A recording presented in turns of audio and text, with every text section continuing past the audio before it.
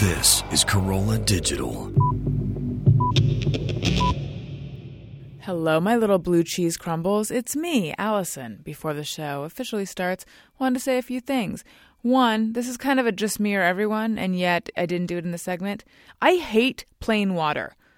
I'm trying to think if I've ever brought that up on this show. If I am forced to drink just water, it is as if there is nothing that's liquid that I can drink at all. I will die of thirst before drinking water. That might be an exaggeration, but I just don't like it. Have I talked about it before? You're nodding, Gary. I think you have, but it's hard for me to differentiate between this show and just knowing you and other shows. But I'm pretty sure we've discussed that before when somebody was asking to taste your water. Right. That sounds like a euphemism. But Gary's referring to these sodas that I drink, which they're sparkling water beverages, and they have flavoring, and they're super artificial tasting, but calorie-free and caffeine-free, because I enjoy the taste of things that are very artificial. Anyway, I think it's time for iTunes Comment of the Week. Allison wants your iTunes comments. Allison wants them, yes she does. Please leave her some iTunes comments and don't forget to click 5 stars.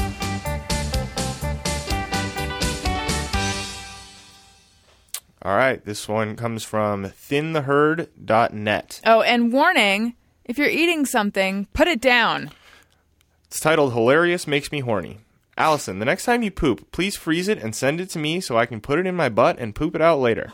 I will also accept your underpants following a long bike ride, walk, or workout so I can boil and make tea with. Thanks and keep it up. Well, thank you, you seductive devil. I'm going to ask a question. I don't want the answer to it. Do people really do that? Gary, you can give me your assessment. I don't know. Probably. People are sick fucks. I know. The reason I don't want the answer to it is because I don't want anyone to send any sort of link with information unless the information is, no, they don't. Here's a lot of ducklings. No, they don't. Here's a lot of puppies. But if there's any sort of anything else, don't send it. I don't want to know. Nor do I. And you know what? I just talked about how I don't want to drink water. Tea made out of post-workout underwear, that would just taste like hot water.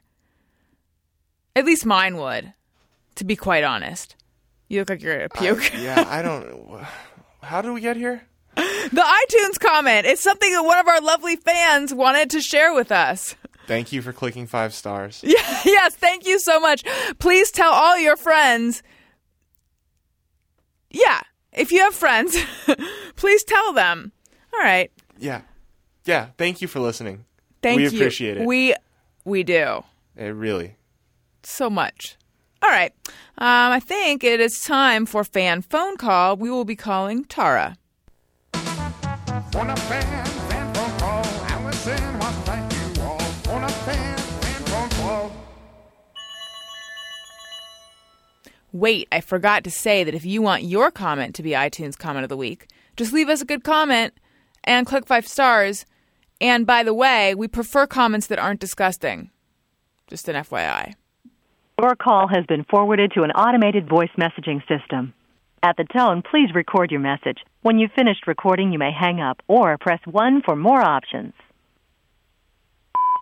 We cannot catch a break today, Gary. Hello, Tara, or is it Tara? I don't know, but this is Allison Rosen from Allison Rosen is Your New Best Friend, and it's also Gary, and we're calling because you're the person we're calling for a fan phone call, but it didn't even ring. It went straight to voicemail, which I think means her phone is off, right, as opposed to when you send to voicemail? Correct. Okay. Perhaps you're underground. Perhaps you're taking some kind of tube or channel. I doubt it, but it could happen. Maybe your phone died. That happened to me this morning. Do we have any indication of whether it's Tara or Tara from the spelling? Tara? That could be either. And now we'll never know. Today is fueled by this mystery. I'm going to hang up now so that we don't use up her entire thingy. Oh, did you already hang up? Okay, goodbye, Tara. Even though we already hung up. Or Tara, I'm going to hang it up over here. This has been a seamless fan phone call. Let's try Ben. Your call has been forwarded to an automatic voice message system. Ben Coleman Is not available. At the tone, please record your message. When you have finished recording, you may hang up or press 1 for more options. To leave a callback number, press 5. Sup, Ben? It's Allison Rosen of Allison Rosen's Your New Best Friend. And Gary, we're calling you as part of the fan phone call segment, the segment on my show which truly allows me to interact with the listeners. That's you.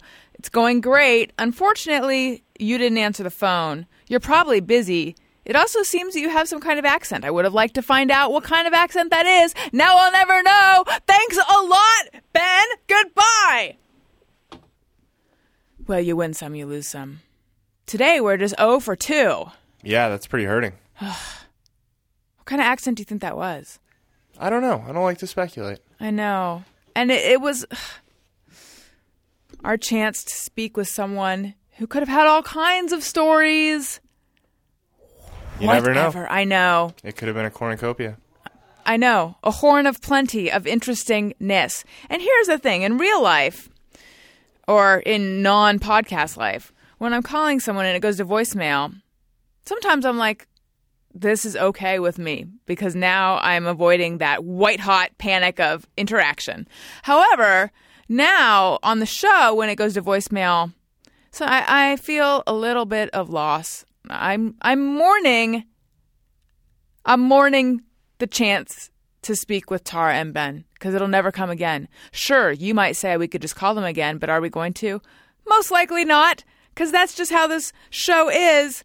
Anyway, I want to tell you guys about our good friends over at GoToMeeting. This would be our good friends over at Citrix. We love them, and we love GoToMeeting because it allows you to meet with your coworkers or with family members. You can meet with anyone, really, without actually having to be in the same physical space as them, which is super convenient and liberating and allows you to conduct business from the privacy of a conga line, lost continent of Atlantis, Disneyland, or any amusement park, really. I don't mean to call out a specific one. Pantsless, in a hot tub or jacuzzi, or from a sauna, although I feel like that would be detrimental to whatever sort of device you're using to connect with your meeting partners, probably a computer or iPad. But you can see each other, HD, crystal clear quality. Of course, you can hear each other. And you can even collaborate on documents. You can give someone else control of your screen. So any sort of work that you could get done in person, you can get done with GoToMeeting. And it is really convenient. And you don't have to spend any time in traffic, which is someone who has spent probably 3/4 of my life in traffic. And I'm not even exaggerating, except maybe a tiny bit. That is a huge relief.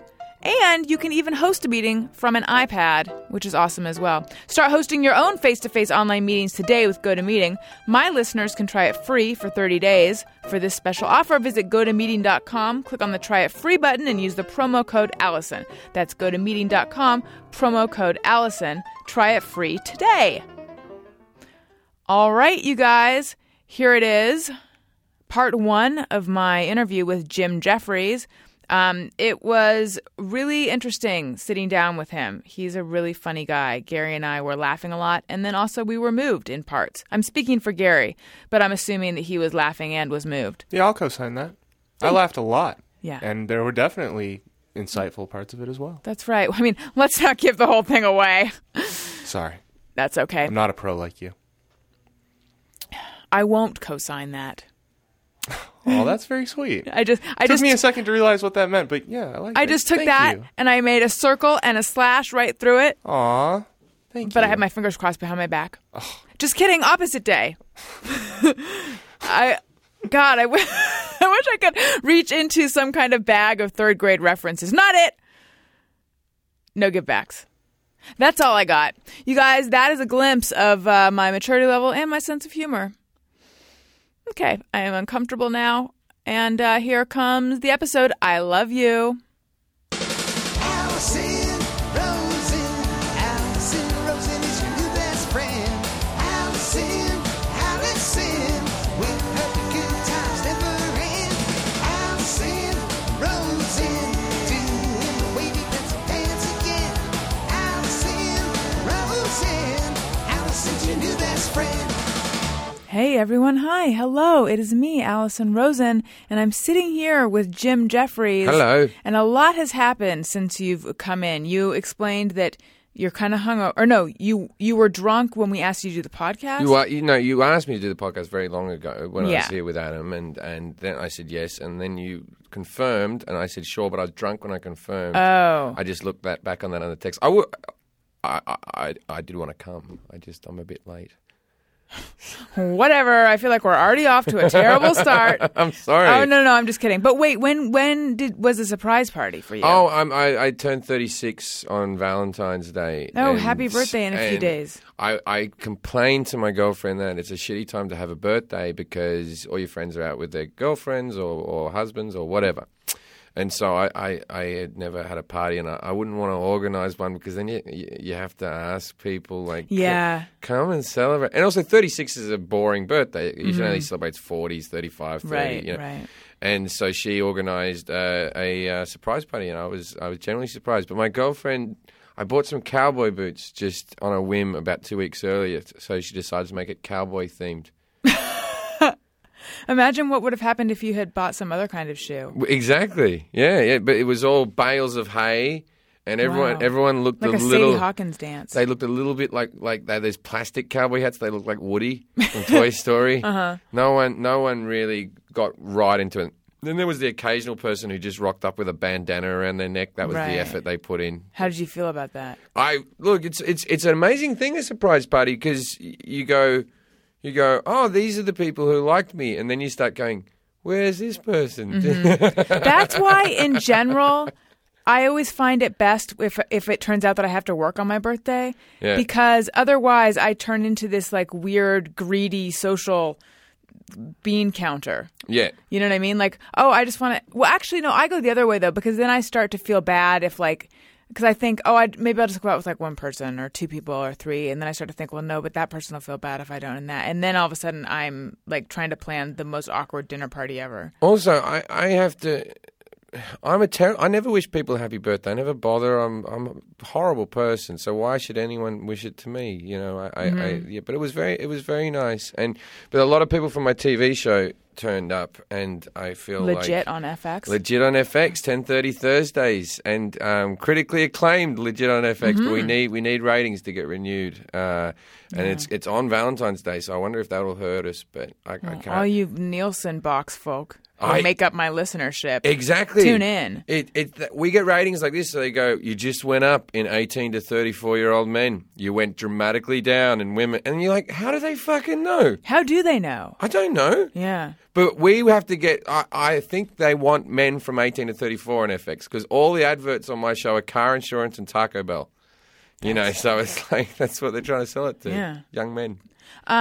So wait, but how did she pull off this surprise party? She And were you really surprised? We still have 2 episodes to edit, and so the director said, "Oh, you got to come out to the editing room," and then he made me edit for a little while, and then I came back, and I was genuinely surprised. I actually drove up to my house and went, "Oh, there's a lot of cars parked out here. Someone's having a party." You know, I didn't It even was think. for you. Yeah, it threw me off because it wasn't actually my birthday. It was several days before my birthday, but it was very nice, and we. Did you almost cry or anything? No, but it is just shock, and I think people expect a speech or something. I just sort of wander around in a daze, and I hadn't been drinking for a couple of months, and she bought a big margarita machine, one of those big Slurpee machines, and fill it up. So I thought, well, you know, I can't get into too much trouble in my own house. And? I got wasted. I got wasted and crawled up the stairs and fell asleep and had a terrible hangover. Why hadn't you been drinking for a couple of months? The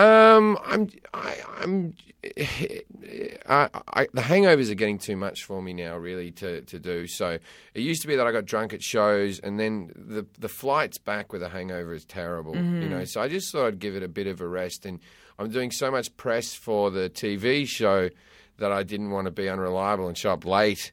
or anything. Yeah, no, it's totally okay. I didn't mean to give you a hard time about it or anything. I just wanted to bring up the stuff that had happened before we turned the mics on. Because also you said that you were going 10-pin bowling tonight. I'm going 10-pin bowling. And yeah. and then I took a stab at it and I said, "Is that just bowling?" And then you said, "What do you call it?" And I said, "We call it bowling." Yeah, but lawn bowls is very popular in Australia, Right, So, okay. And in Britain as well, they call it 10-pin bowling. Yeah, there's a joke that I got a job at a bowling alley. I can't remember who says this joke. I got a job at a bowling alley. It's not full time. It's 10-pin.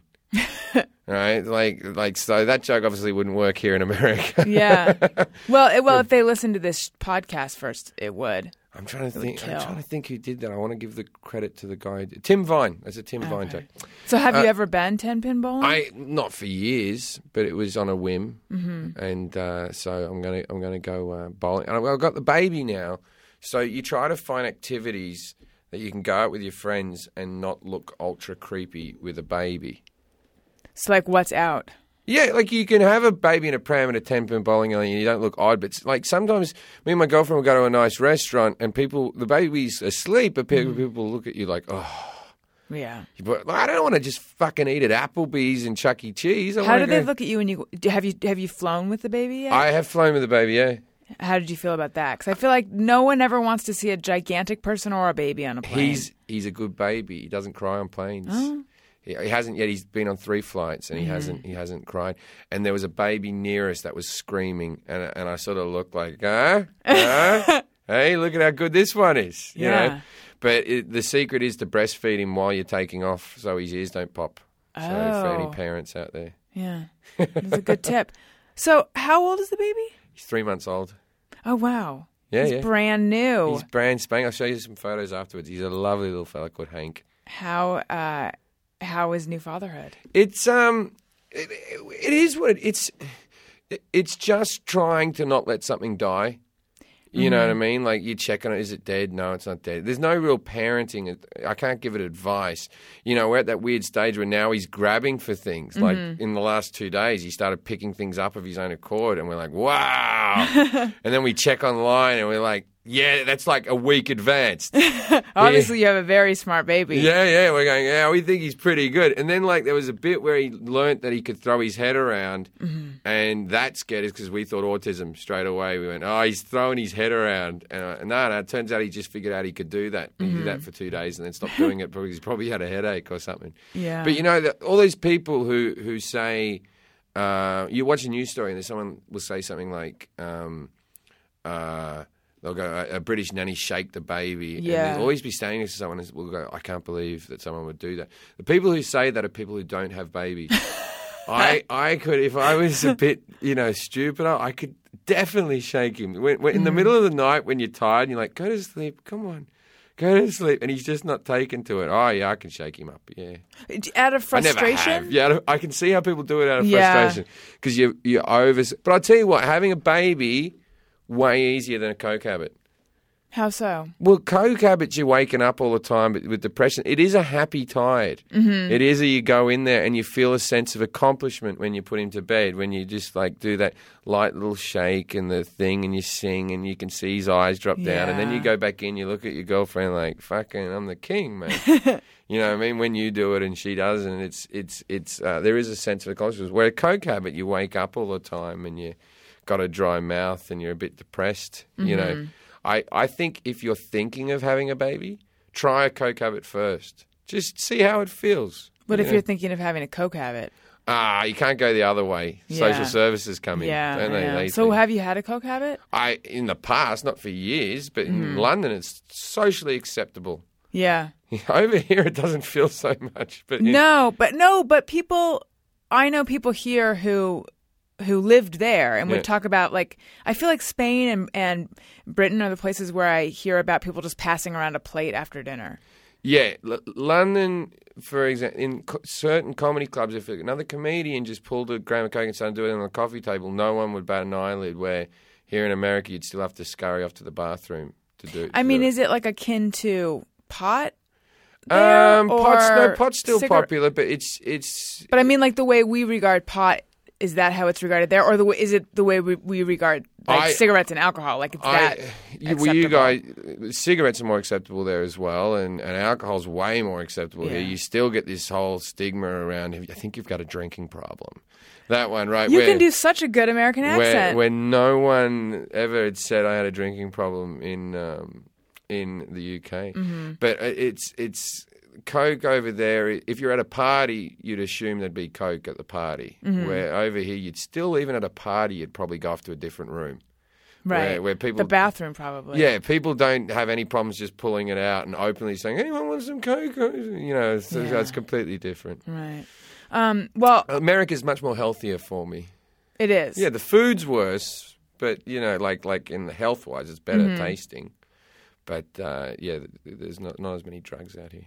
Are you happier here? I am happier here. Yeah. I'm much happier in America. Yeah, I love Britain, but it was a different time in my life. When did you live there? I lived there from 23 years of age to 32 years of age. And you lived in Australia before that? I brought up in Australia. Left Australia when I was 23. Where in Australia? Even though I only know of Sydney. Yeah, I'm from Sydney. Yeah. Oh, okay. Yeah, I've seen the Opera House in a special episode of Facts of Life when they went down under. It went down. It's a beautiful city. Sydney. I go back there and I'm amazed how not. If I had a daughter, I would have called her Sydney. Mm-hmm. That was the daughter's name, but we call it Hank after my girlfriend's dead father. And there was a weird thing because my mother was like, "What about your father?" And I'm like, "Well, he's not dead. We can't have a competition here." Right. Did that placate her? It was all right. My mother didn't like the name Hank because she thought it was too common. Is it Henry or is it Hank? Hank.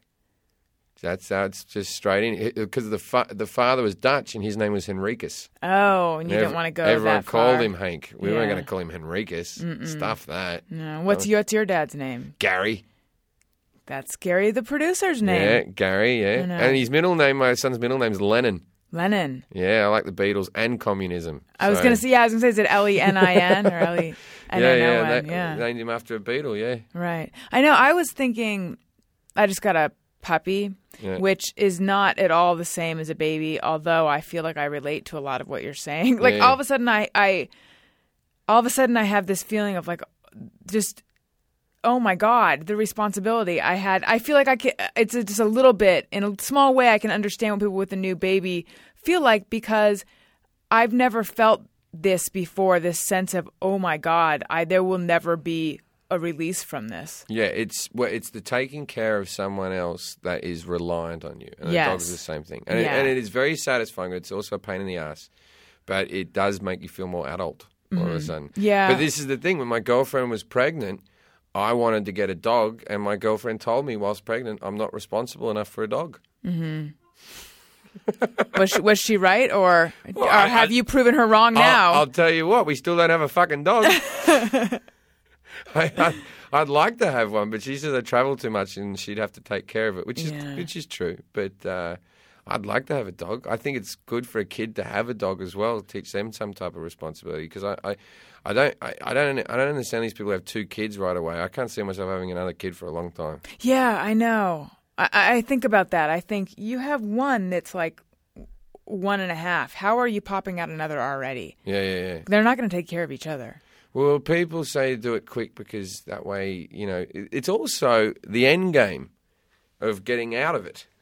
Right. Oh, right. You know, I'm 18 years away now from being free again. So it's easier to tolerate like 20 years than 25 or something. you get 20 years in the cell. Right. And then you're out.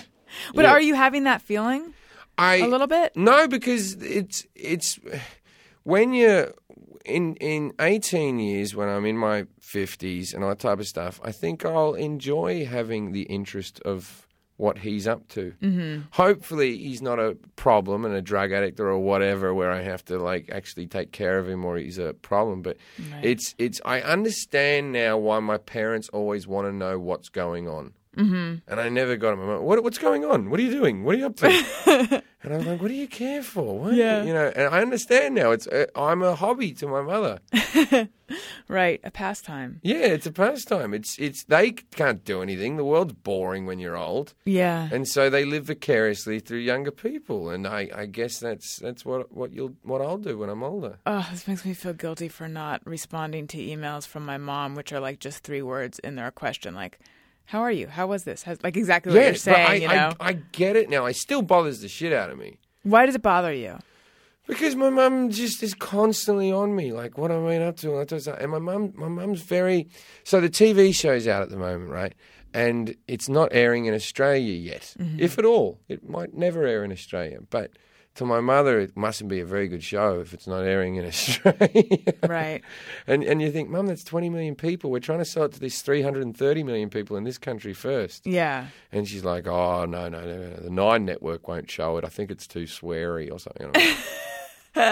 You know, so it's weird because if we get to a second season, I'll cast someone as my mother and there'll be a lot of things that she's done in the actual show and it may hurt her feelings. But, you know, I'm out of ideas. I've got to write new episodes. What's your mom like? She's a big woman, big, large woman who sits in a lazy boy and orders people around. Is the most succinct way of saying it. She's a largish sort of lady who I have mocked over the years in my stand-up, and I regret some of it. My dad's like a skinny, sort of active sort of bloke, and my mum likes chocolates. It's a weird. My mum's always in and out of hospital. I think that's her happiest time is when she's in hospital. Why? Because there's people doting on her, people visit her. You know, there's nurses check on her. She gets to tell the lady that's laying next door all about her sons and what they're up to, and that's old lady heaven. Yeah, you're right. I know. It's that, or sometimes they do it at a manicure place. I call it having a mum off. It's like it's like a dance off, but it's for mums. Where the two mums sit there and they compare occupations of their sons and what they're up to. And for years and years, my mum was very disappointed in what I was up to. But now I'm a relative success, so she's okay with it. And how many siblings do you have? 2 older brothers, and one of my older brothers is a very successful property developer, does shopping centres. In Australia? In Australia. My other brother's a cop. So, in Australia as well? Yeah. So I can have a cop It's a lot brother. of range Yeah. in the Jeffries or the Nugent family. We're like the A-team.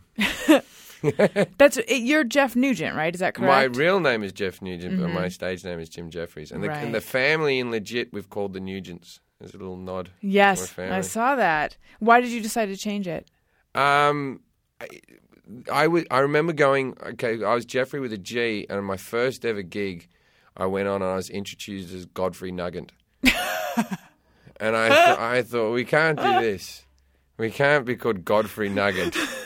And Where was that? That was in Sydney. And then Nugent's a very uncommon name in Australia. Over here, because of Ted Nugent, it's more well known. Right. And then also, I don't want to be associated with Ted Nugent either. Yeah. He's not the guy that I want to have people reference all the time to me. So Jim was my middle name, and I was thinking Jeffrey James, and then Jim Jeffries, and then that's what I've been called ever since. But my son's got my stage surname because I figure I'll change it one day properly. And so I'm not married to my girlfriend, so she's got a different name. So all 3 of us have different names. Completely, it's a kind of a thing to get on planes. I bet, yeah. They're like, why is this baby got a... And you're like, wow, what about your wife? We're not married. Then there's that judgment call that the lady behind the counter gives you. Do you think you guys will get married? I hope so, yeah. Yeah, you know, I'm not rushing into that. We conceived a child fairly early in our relationship, so... You know, I want to see how everything pans out, but I'd like to, yeah. Sorry. Pushing the microphone at you. I was leaning back, so hopefully my girlfriend wouldn't hear that. Oh, she doesn't listen. So I don't think she listens. But her family are very religious, and they came when the baby was born, and her mother brought holy water. Oh, wow. I walk in, and she's like sprinkling fucking water on the baby's head, right? And everyone looked at me because they know I'm an atheist, and they freaked the fuck out, right? And I said, do whatever the fuck you want. I don't care. It's not like I'm a Muslim and you're going against my religion. Right. I don't have a religion. Do your voodoo. Enjoy yourself. Knock yourself out if you think this will help something. Sprinkle some water on his head. Mm-hmm. And then the mother said she wouldn't stay with me and Kate in the house because we were living in sin. And I'm like, that's another incentive not to get married. You know what I mean? Oh, your mother will never stay with us. Right. Why we're not married? Oh, no. Oh, she's got me. I won't get that company. Is your girlfriend religious? No. And she's on your show, right? She's in 2 episodes. She's in the first episode and the final episode. Who does she play in the first episode? She plays a prostitute in the first episode that That's what I thought. Okay. We get to sleep with the disabled guy. Yes. Yeah. I was watching it last night, actually, and I remember you had told me, how you guys met and stuff, and so I thought, I think that's her. Yes. A lot of characters come back in the final episode. She's back in that one as well. Mm-hmm. But I can't give away too much what happens there. But have you watched any other episodes? Gary, I have not had a chance to yet. I have. Gary has. He's a huge behind, fan. But I love that show. It's really great. My roommates and I all watched together. Episode 3 was sweet. Yeah, it was. That one was pretty great. Fill me in. Basically, I masturbate off Billy because he wants to have Skype sex with a girl and he doesn't want to tell her that he's disabled. And it turns out really sweet, which is hard to do. Yeah. Which is hard to make. I was just reading Alan Sepinwall's reviews talking about how warm the show is. It's a hard job to. DJ's coming bowling with us today, which will be interesting. But DJ plays a great disabled. DJ Qualls, yeah. Yeah, he does. The funny thing about really DJ, good. He said to me the other day, he's lost his virginity on film 7 times. 7 times. That's funny. Every time they go, we need like a white nerdy guy who has a virgin look, DJ just rocks up. Yeah, like, there's something so innocent and gangly about the way he appears, I guess. He had cancer as a kid, so I think that's what gives him that sort of look. But Right. it's he was also, you would notice, a Prada model. I did not know that. If you DJ, although now I can totally see it. If you Google DJ Qualls Prada, you'll see catwalk model stuff of him in the early 90s during the heroin chic years when they wanted everyone to look gaunt and all that type of stuff. Right. DJ's fucking there, strutting down all through Italy How and funny. stuff. Did you know him before this No, show? he came into audition and I just watched him in Breaking Bad the night before, so I got all excited when he came in. And I think Memphis Beat had just gotten cancelled, so he was just trying to keep himself busy. And the thing about you can get a good guy to play. Actors want to be disabled. It's like a big thing in the acting I guess world. so, yeah. That's how you win awards. Right. That's how you show a bit of depth. Play disabled. They're Right. all up for it. But I'm of the opinion now that I think DJ has the easiest job because he's just sitting there. I want to see like an Oscar go to a disabled or mentally challenged person playing normal. Yes. That would be good. When you're watching DVD extra Yes. features and there's just a guy going, when Steven Spielberg asked me, and you'd be like, oh my God, that guy was amazing. You're right. I couldn't believe Brad Pitt was retarded all these Because years. because maybe if they feel like we're taking their jobs, Yeah. then the shoe could be on the other foot. Well, you know what it's called in the disabled community when an able-bodied person plays disabled, they call it crip face. Like, you Why? call it blackface, cripple Oh, face. wow. Crip face. So there is a movement. There's a few people, for the most part, the disabled community have been twittering and supporting the show because we also use another character called Rodney, who is a mentally challenged actor, and he's 4'11". He's about a size 48 waist, 22 leg. And it's hard when you go, we've got a mentally challenged guy here and a guy in a wheelchair, and it's a comedy, Yeah. Fucking hilarious in the second episode, by the way. He comes back in at the next episode 5. He's in about 6 episodes. He was only meant to be in 1, but we love him so much. Well, so for listeners, if they haven't seen the show, let's set up like what it's about for them. Well, it all stems from a story. I grew up with a friend with muscular dystrophy who's still living, and in real life, and his brother came to me once when about 5 years ago and said, look, I won't say his name, but he wants to go get laid because he's not long for this earth. And so we took him to a brothel to get him a blowjob. And then the story after that, so that's the pilot episode, but after that it's basically we had a disabled guy who moved in with us and all the challenges of that. And there's a lot of stories from my stand-up acted out. But it's very hard show to explain. Would you say that's how it is, Gary? Yeah. I don't really know how to verbalize it either because the first one is very much straight from your stand-up, but then you guys build off of that.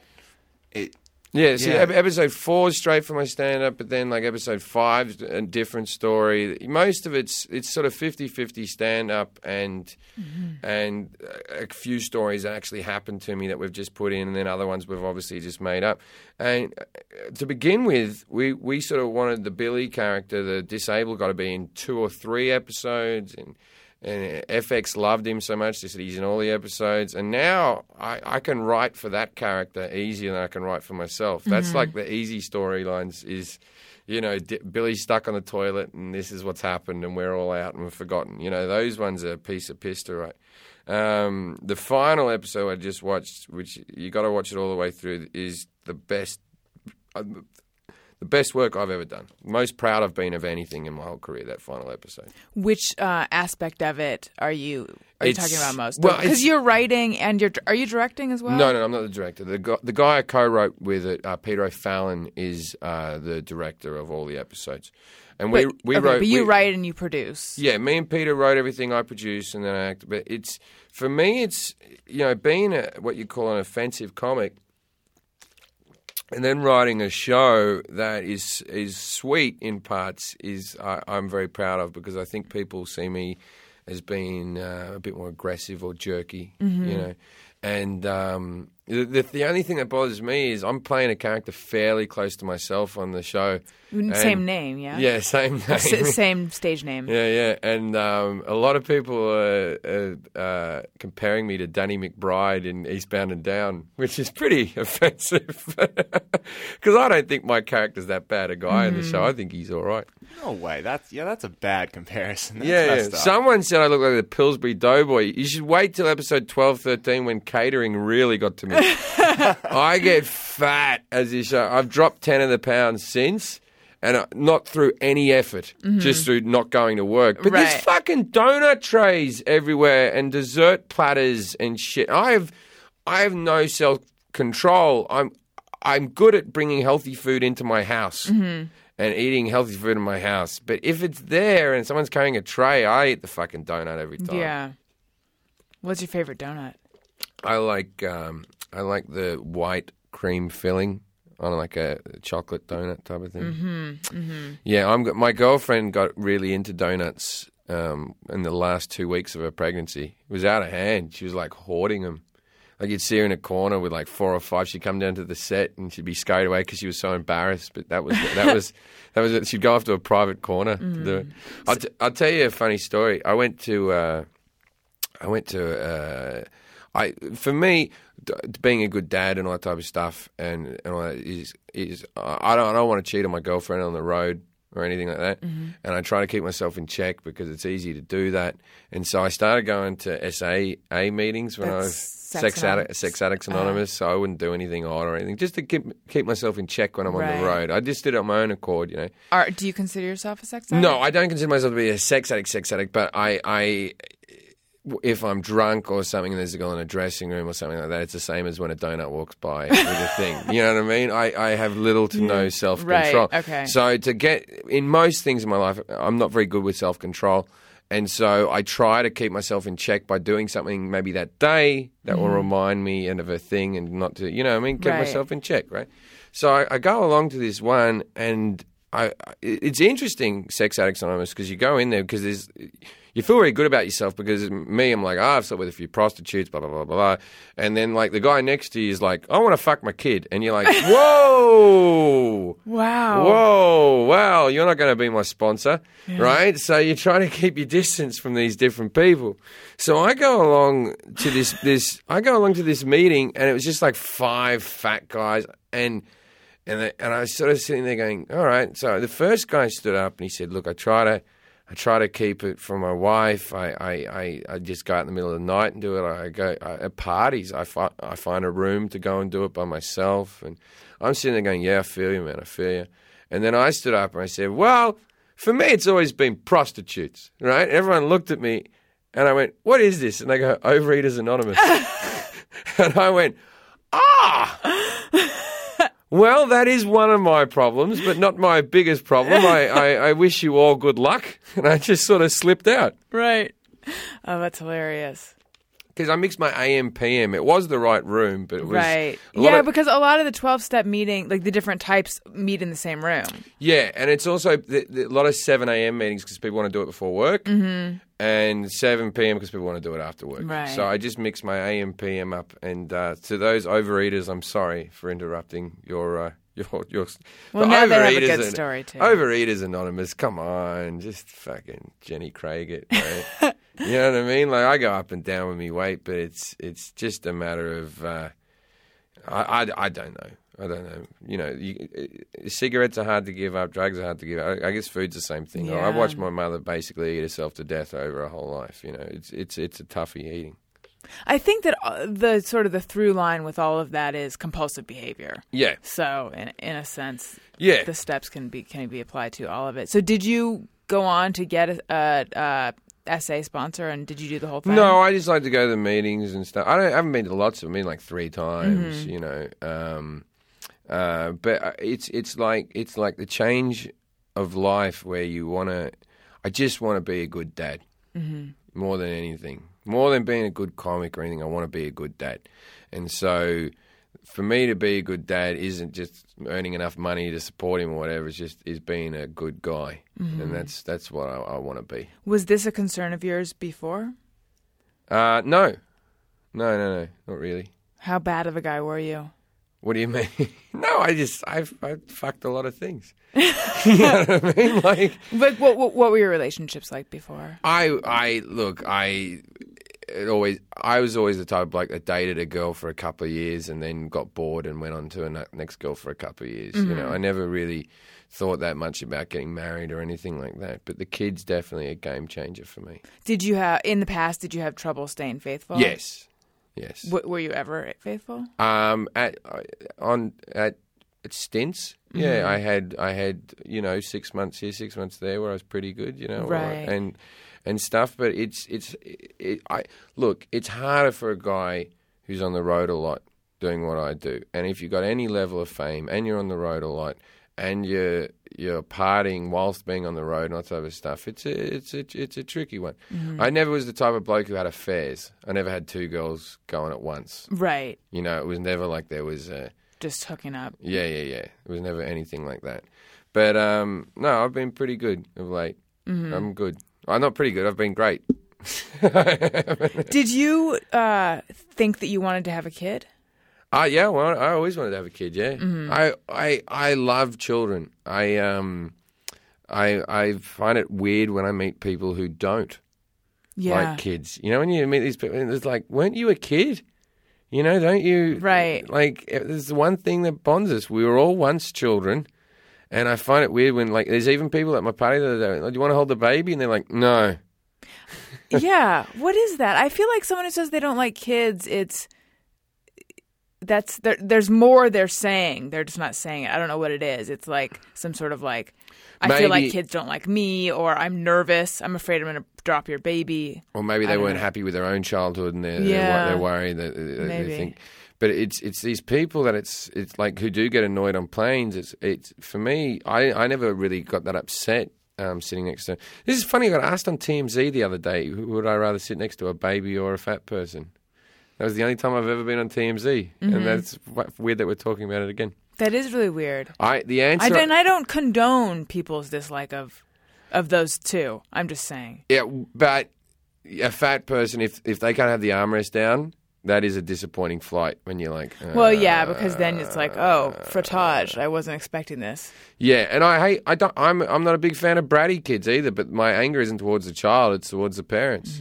See, I remember my mom saying the thing is that because as a little kid, the fact that my parents would get sort of agitated around a baby that wouldn't stop crying, I felt like, but I'm not much more than a baby. How can you be minding this? Like, why are you not tolerant of it? And I remember my mom explaining that once, when you have a kid, the sound of a baby crying like triggers your kind of, your breasts, and then you just Maternal, lactate. Yeah, not really. I mean, you just feel like you want to go to that kid. I don't know. Maybe she was lying. Yeah, I'm of the policy with my child to let him cry it out a little bit more, just to see if he'll stop. But my girlfriend doesn't mind. She gets straight up and just comforts him. It doesn't matter what time of night.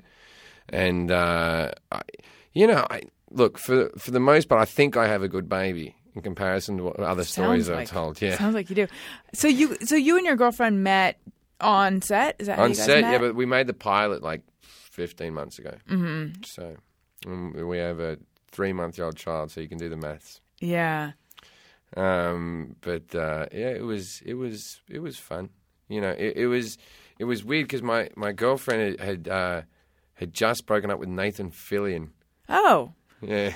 I mean, oh. Yeah, no, and yeah. And Upgrade. Yeah, exactly. I'm not much of an upgrade. Sure you are. I don't know what he's like at all, but the guy from Castle, for people who are like, I know that name. The Firefly guy, yeah. So that was that. I much more glamorous than me, I'm sure. No. Nathan Fillion. I'm funnier. And if you look at the photos, he's fatter than I am. He's put on the weight, old Castle. He's a big boy. Mm-hmm. So, I've got that. I've got less hair. He's got better hair than me. But, I've got my own TV show too. It might be on cable. That's right. Fucking great TV show. Yeah, Castle sucks. You have way more cred. Yeah, Castle. You're more... I've never seen Castle, but I think it sucks. Do you even know what it's about? Probably. I think it's about like a billionaire crime solver. Yeah, I think he's a... Why waste time talking about that? But it's interesting, though. Like, he's an author who writes crime novels, I think. So basically... And so he shadows this woman. They nicked the idea from Murder, She Wrote. He's Angela Lansbury. Yeah. My girlfriend Jessica. used to go out with Angela Lansbury. Oh, there you go. That was the theme song to Murder, She Wrote never really fit in with the rest of the show. I am blanking out on what the theme song was, but I remember you'd see the typewriter. Oh, yeah, and the typewriter. Right.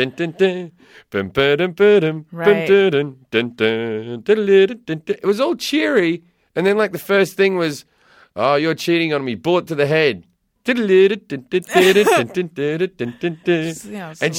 this old bag would be wandering around, and just every time she was in some seaside resort, there'd be a fucking murder. And no one ever thought there's a pattern to this. Wherever Angela Lansbury is, someone gets killed. You're right. If she just stayed in New York. The elephant in the room. It was always she was on holidays and a murder was made. Did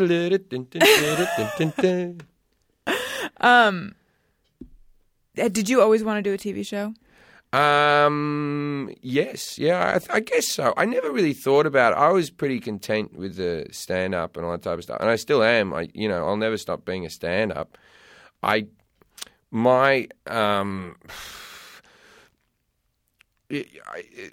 can't say I'd really like to do a TV show in the sense that it's very hard to get one. Mm-hmm. And I'd written so many scripts that had been sold and were about to become a pilot. I did a pilot in the UK, which sucked. And Why? It just wasn't good. It wasn't funny, and the script was bastardized and rewritten 1,000 times. And the cool thing about this show is this is the first show that's actually been made, and it's the closest thing out of anything I've created to being what I actually wanted it to be. So when I actually watched it, I go, all right, cool, this is what I wanted. Mm-hmm. So even if it doesn't get renewed and it's just one season or whatever, and I won't know that for another month or so, I'm proud of it, And how did this come about? I went into the offices at FX and I went in with Peter O'Fallon, who I'd met. And Peter O'Fallon made The Riches. It was his big show before that with Eddie Izzard. And he wanted to not do hour-longs anymore. And he met me in a bar and he said, I'd like to do half hours. And I said, all right, I got this story about me taking a friend with muscular dystrophy. And we went in the next day and I did the routine. The routine takes 35 minutes to do on stage. And if you do it conversational, it takes about 40 minutes if you're acting like it's not a routine. Mm-hmm.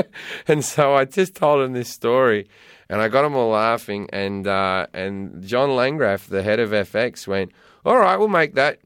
And then I went, I got other stories. Right? And my agent literally pulled me by the arm out of the room. And I said, what are you doing? He goes, you just fucking won. Yeah. If you keep talking, you'll talk your way out of it, all right? And so they went, oh, thanks, everyone. And then like a month later, we were up in Portland making the show.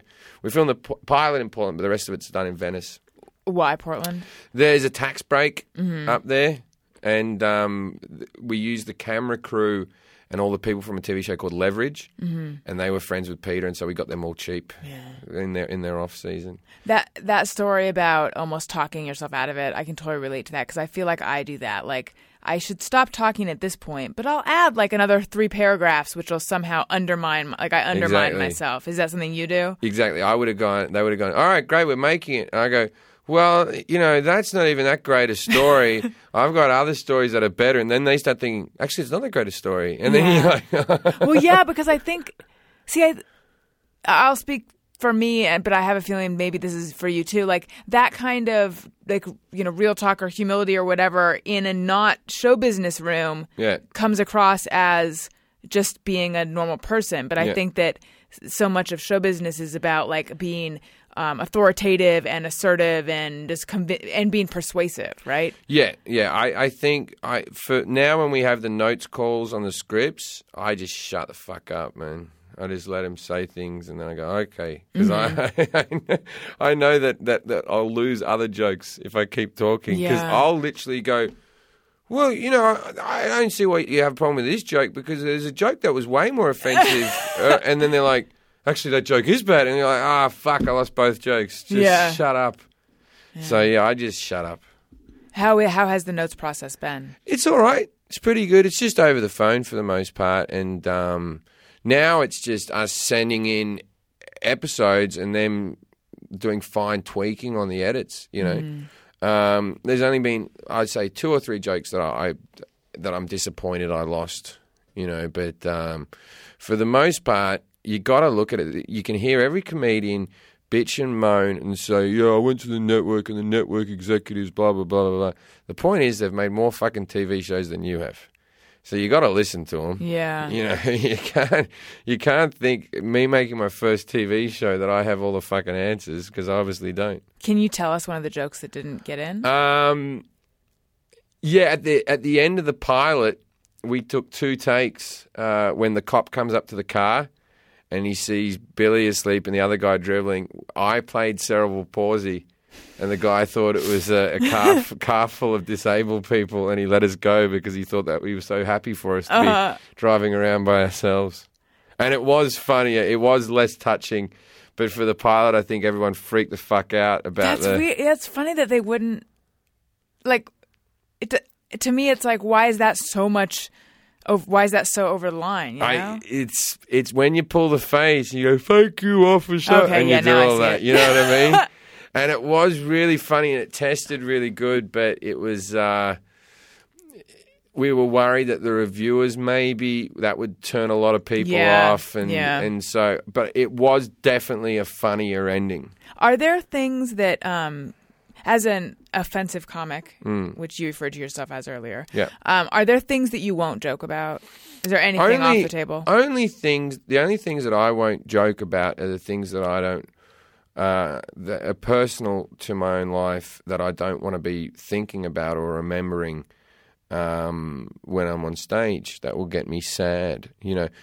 See, I understand that if I make a joke about AIDS, that there's people in the room that have got HIV, or if I make a joke about cancer, there's people in the room. Everyone knows someone who's died of cancer.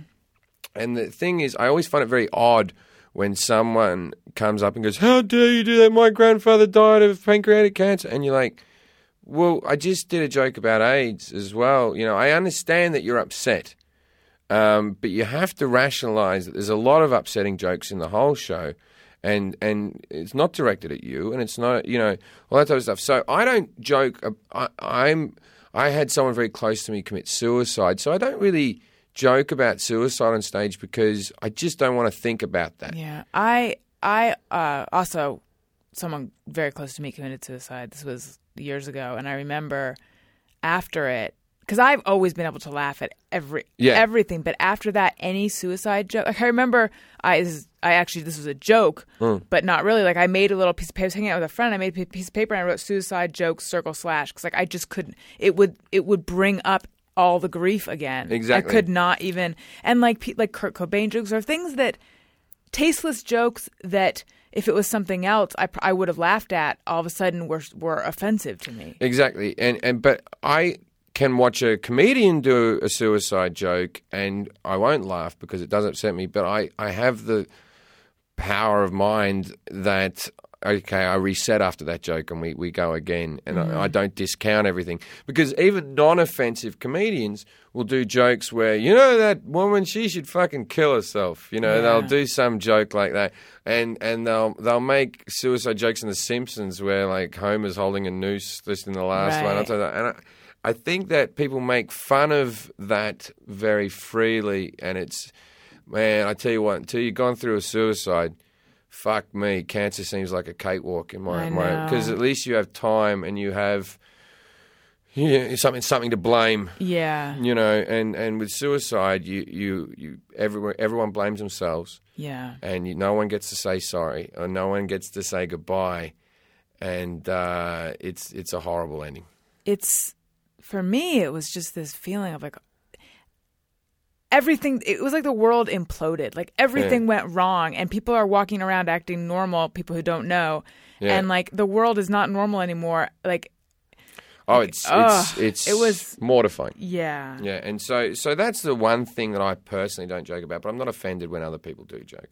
Did you? I also, for a while, when people would just colloquially be like, "Oh, if that happens, I'm going to fucking kill myself," I'd be like, "Wait, do I need to take that seriously?" Because I was so on guard because I felt like I had missed the signs, even though in my situation it wasn't at all like how you see on after school specials of like the person being like, I want you to giving away things, or there weren't really any signs, and that's what freaked me out. Is that how could we all have missed this?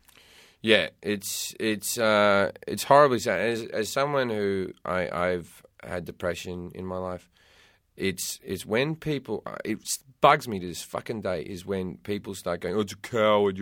It's a cowardly act," or it's these people who don't believe you get into heaven. I don't believe anyone gets into heaven, but these people who pass such judgment. How could this person do this? They had kids, they had whatever. If you're that low in your brain, you believe that it's better for everyone. Yeah, and that's the horrible thing is that this person leaves the planet thinking the world will be better without me, or my kids will have a better life. I'm such a fucking fuck up that, you know what I mean? Mm-hmm. And that is where their brain is at. They're not doing it like fuck you. They're not doing it that. And so many people think, oh, it's a cowardly thing. Not cowardly. I think Doug Stanhope has a routine where he says, put a gun in your mouth and fire it and see how fucking cowardly you are. Right. It's a fucking brave act to be able to do that. Yeah. Not that it's a good act or something. It's definitely not a smart act, but it's tough. Mm-hmm. And it's a horrible thing, suicide. And I feel like we donate so much money to breast cancer and all that type of stuff, and I feel like suicide sort of gets the bum deal out of diseases. Yeah, I think because it's this lack of understanding of the mental illness or the whatever state that precedes it. It's like, because people who are very removed, I hear people all the time say stuff like, well, if that's what the person wants to do, da-da-da, and it's like, but it's not, my belief is it's not a rational decision. No, and it's definitely not what they call the easy way out. That's turmoil. Yeah. Turmoil's fucking worse than any pain you can have in your body. So how long did it take you to get back to feeling normal? If you are, I'm still not over that.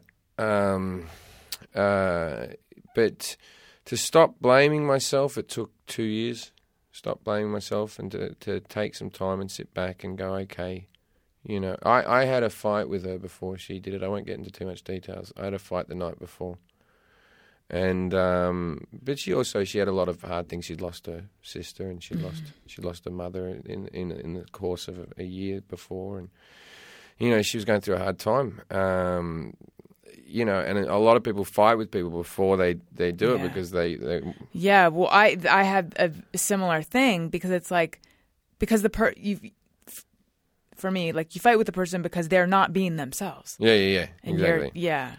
And so it's a very. I'll tell you the one funny thing about it was I rang my mother up and I said, "Mum, I said some horrible things to her in this fight. I didn't mean any of it." And now she's dead, and my mother went, in life you say things you don't mean and you regret them, and that's just life. You have to move past it. And she was sort of making me feel better, and she goes, "I'm just so happy I've never said anything to you kids or your father that I regret." And I'm like, what the fuck are you doing to the general public? Like, what are you doing? Yeah, what are you doing? if these are the acceptable things. Yeah, you said to me 6 months ago, I want you to know that when I'm dead, in many ways you've been a huge disappointment to me. Oh, my God. That's what she said during the fight. And I said, you have nothing that you regret saying to me ever. Right. Yeah. Hey, you guys, it's me, Allison, from before. Don't forget to download part 2 bright and early on Thursday. I love you. Hey, do you know about the Allison Rosen Show? We had a good time, but now we gotta go. Thank you for choosing the Allison Rosen Show. Allison Rosen is your new best friend. That's right. Those good times don't seem to end. That's right. That's right. Allison Rosen is your new best friend. Hey, do you know about the Allison Rosen Show? We had a good time, but now it's time to go. Hope to see you next time for the Allison Rosen Show. Yeah!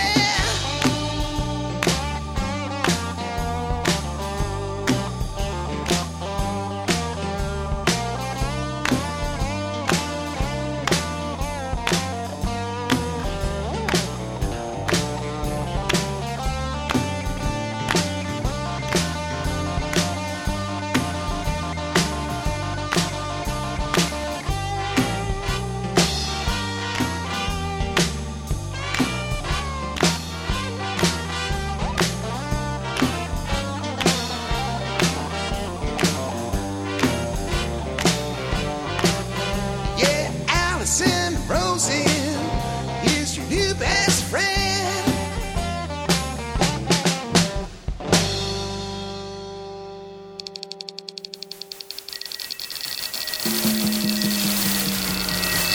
This is Corolla Digital.